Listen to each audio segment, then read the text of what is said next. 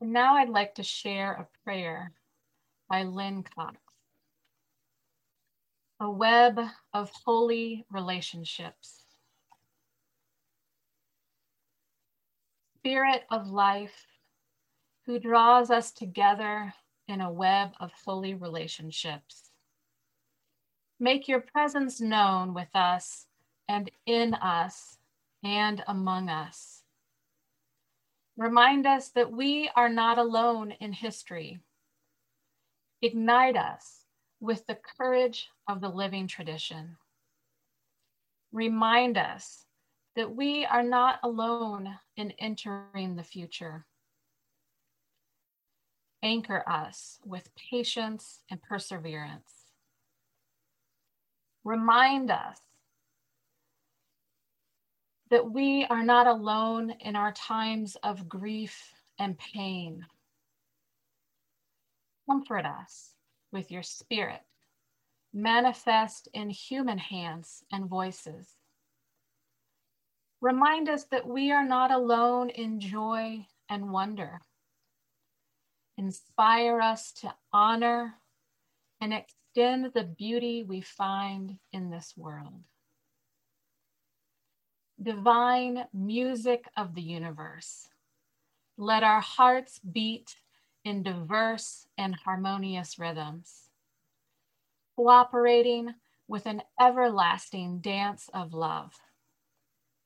May we move with the rhythms of peace. May we move with the rhythms of compassion. May we move with the rhythms of justice. Source of stars and planets and water and land, open our hearts to all of our neighbors.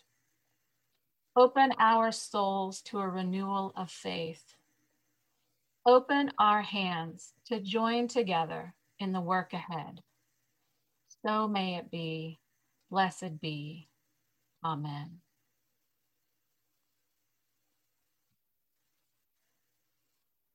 My name is Rachel Wade Harper, and I have the great honor and pleasure to introduce our guest speaker.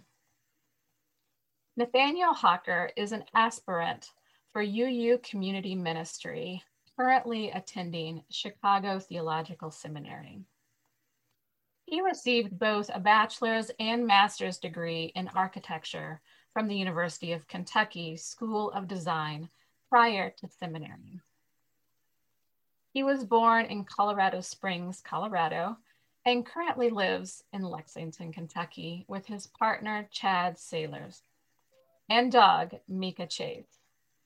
Nathan and his partner have been members of UUCL since April 14th of 2019. Welcome, Nathaniel. Rachel, thank you so much. Well, good morning, UUCL. I am honored to be with you this morning amongst kindred spirits and family, in love and in grace, and in this virtual space that has become all too familiar. Yet I hope this will fade as we approach the coming year. Amen. We also want to send our love and our condolences to our siblings in Nashville, Tennessee this morning, who have recently endured a bombing on Christmas Day. Our prayers and our thoughts are with them in this time. 2020 has proven to be one of the toughest trials for all of us. This year, though it is not finished, has certainly taught me three aspects about our faith. It does not always bring us out of a bad circumstance. Rather, it takes us through it. It doesn't always alleviate the pain, yet it gives us the strength to endure it. And finally, faith does not bring us out of a storm. It provides the calm as we weather it. Talk about a wake-up call. Apparently, what I thought I knew about faith was only a mere dusting of its actual miracle-working power. And though faith does not mount to a mere formula, It continues to teach me new lessons each passing day. As we consider what the future might hold to overcoming pandemic, dealing with how to face and clean up the residue of current politics, how we continue to aid embattled cultures among us, we might begin to revisit and rekindle our faith. We might consider that faith is the language of the heart, a language that is the water that quenches parched souls. All of us in this room today are very much aware of this story. A story of a woman who was so bold to escape a despicable circumstance, so bold to use her faith to define a path forward for both her and her children. She acted in faith when there was no guarantee, no certainty. And when I think of a person who to this day sustains a faith so big, so beautiful, I think of one Anna Mae Bullock, known to the public as Tina Turner. She was born during the Great Depression in Brownsville, Tennessee in 1939, and raised in the nearby town of Nutbush, Tennessee. The Spartan town was the subject of her 1973 hit song, Nutbush City Limits.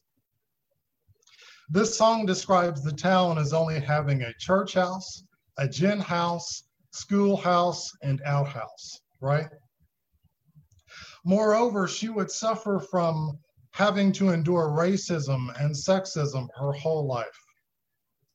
They were common features of everyday life for Black people then, and still are today. Tina did not falter in her pursuit to overcoming adversity. In fact, her experiences taught her an early lesson.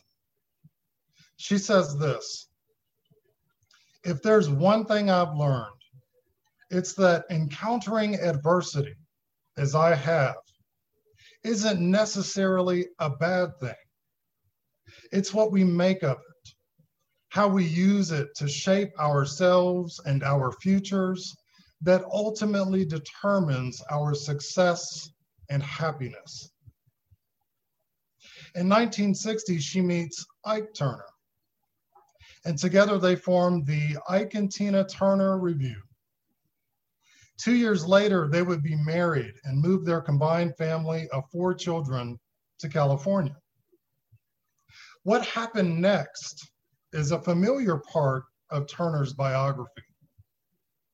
Tina and Ike forged a musical group known for their dynamic performance style and professionalism. Personally, however, their relationship was marked by codependency and abuse, drugs, and unhappiness. Less familiar is how, during this time, she was introduced to Soka Gakkai Nichiren Buddhism, or how she developed her spiritual practice. Initially under her husband's threatening eye, often having to practice in secret and facing the threat of his violent abuse whenever he caught her.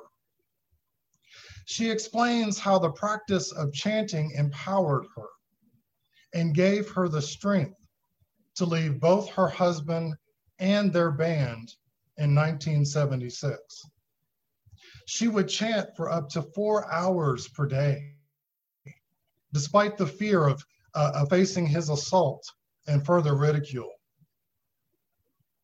The practice of Soka Gakkai Nichiren Buddhism includes a signature chant, Nam Myoho Renge Kyo, known as the Daimoku, meaning to turn poison into medicine. How beautiful is that? It's fantastic. Not to mention, for nearly 50 years, Tina has used Nichiren Buddhist practice to overcome every obstacle, no matter the extent. Her rise to fame, the obstacles she faced, and her comeback in the 80s are well known. Less understood, however, is her relationship to her faith. It is her not only maintaining faith, but sustaining an active faith. A faith that has certainly seen her through adverse times where she thought she would die, even. Turner discusses the story that we know often. But within her story, she also shows us how her early attention to spirituality and later her Buddhist faith supported her throughout her life. It continues to. Her story is nothing short of amazing. And like Tina Turner, I would ask this: what's faith got to do with it? Well, I'll explain. Thanks for asking. Faith is an expression of hope. Hope for something better, more than a mere wish. It is closely related to belief, but not quite. While a belief is rooted in the mind, faith is based in the heart. As the world is full of ugliness, brutality, and injustices, there is also tenderness, kindness, and concern that takes the bigger part of our hearts. So I would say faith has much to do with it. The story also reveals to us two key points, essential for us as people of faith. Number one, regardless of our circumstances, our faith will consistently be tested. And number two, maintaining an active faith aids in shaping the results that we do not often anticipate, often for the better. Furthermore, faith requires work. And though faith is not a special sort of human work, nor is it a divine work, maintenance of our faith is required.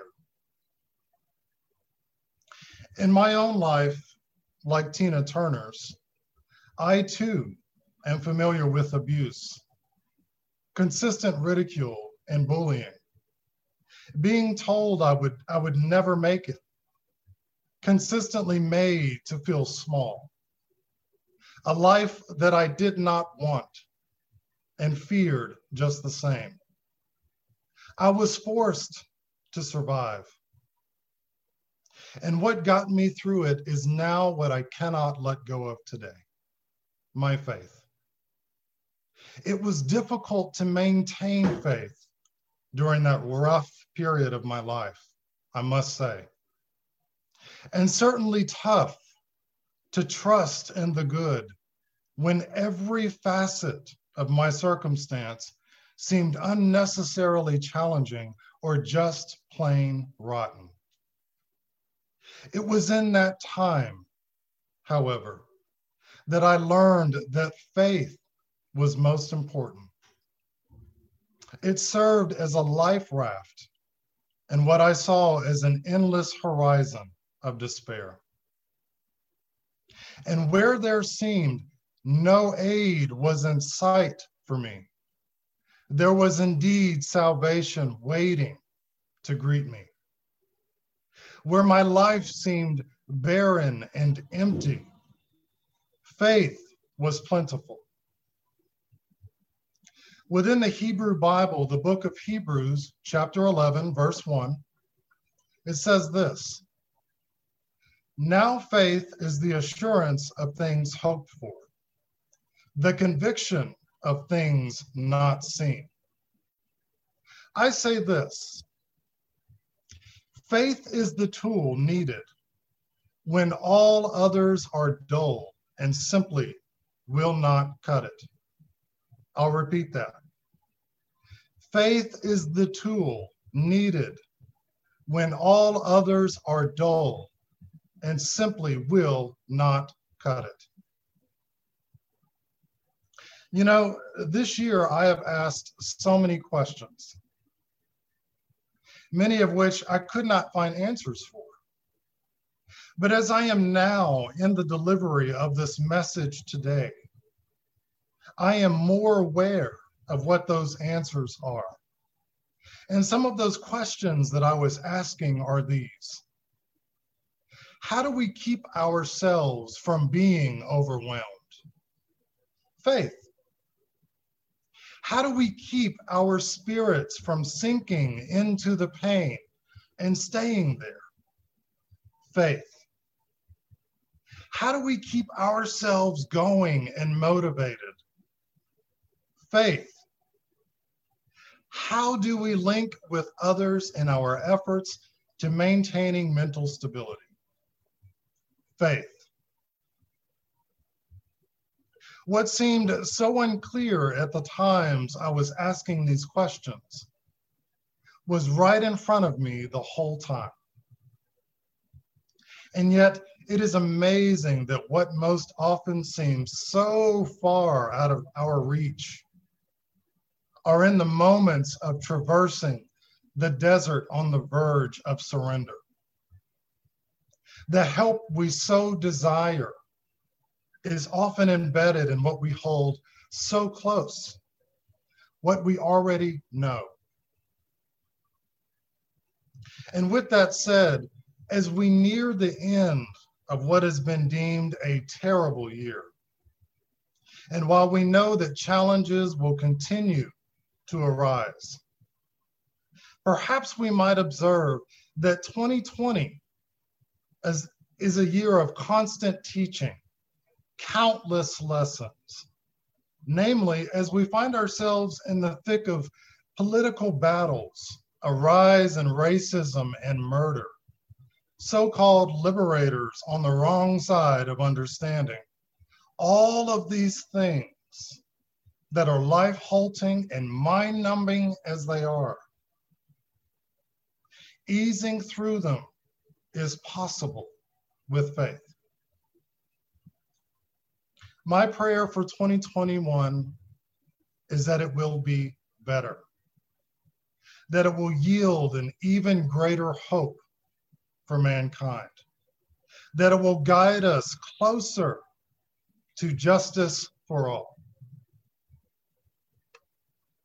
As I draw toward a closing today, I want to remind all of you that the faith we hold is a faith that stands firm, even in the face of uncertainty, no matter what may come. It is a faith that overcomes the world. The faith I know Unitarian Universalism to be is an effective faith that puts things into perspective and reminds us of the strength that we possess, the blessings that we have, and of the wholeness that is possible even amidst a broken world. Just like a tree that is planted by the waters, our faith cannot be shaken. And in the words of our beloved sister in Nichiren Buddhism, Nam Myoho Renge Kyo, may we witness the poisons of the world turn into the healing medicine we so desperately need. And may our faith, whatever that means for each one of you, carry us through the remainder of 2020 and throughout 2021. Happy Kwanzaa, Happy New Year, and blessed be.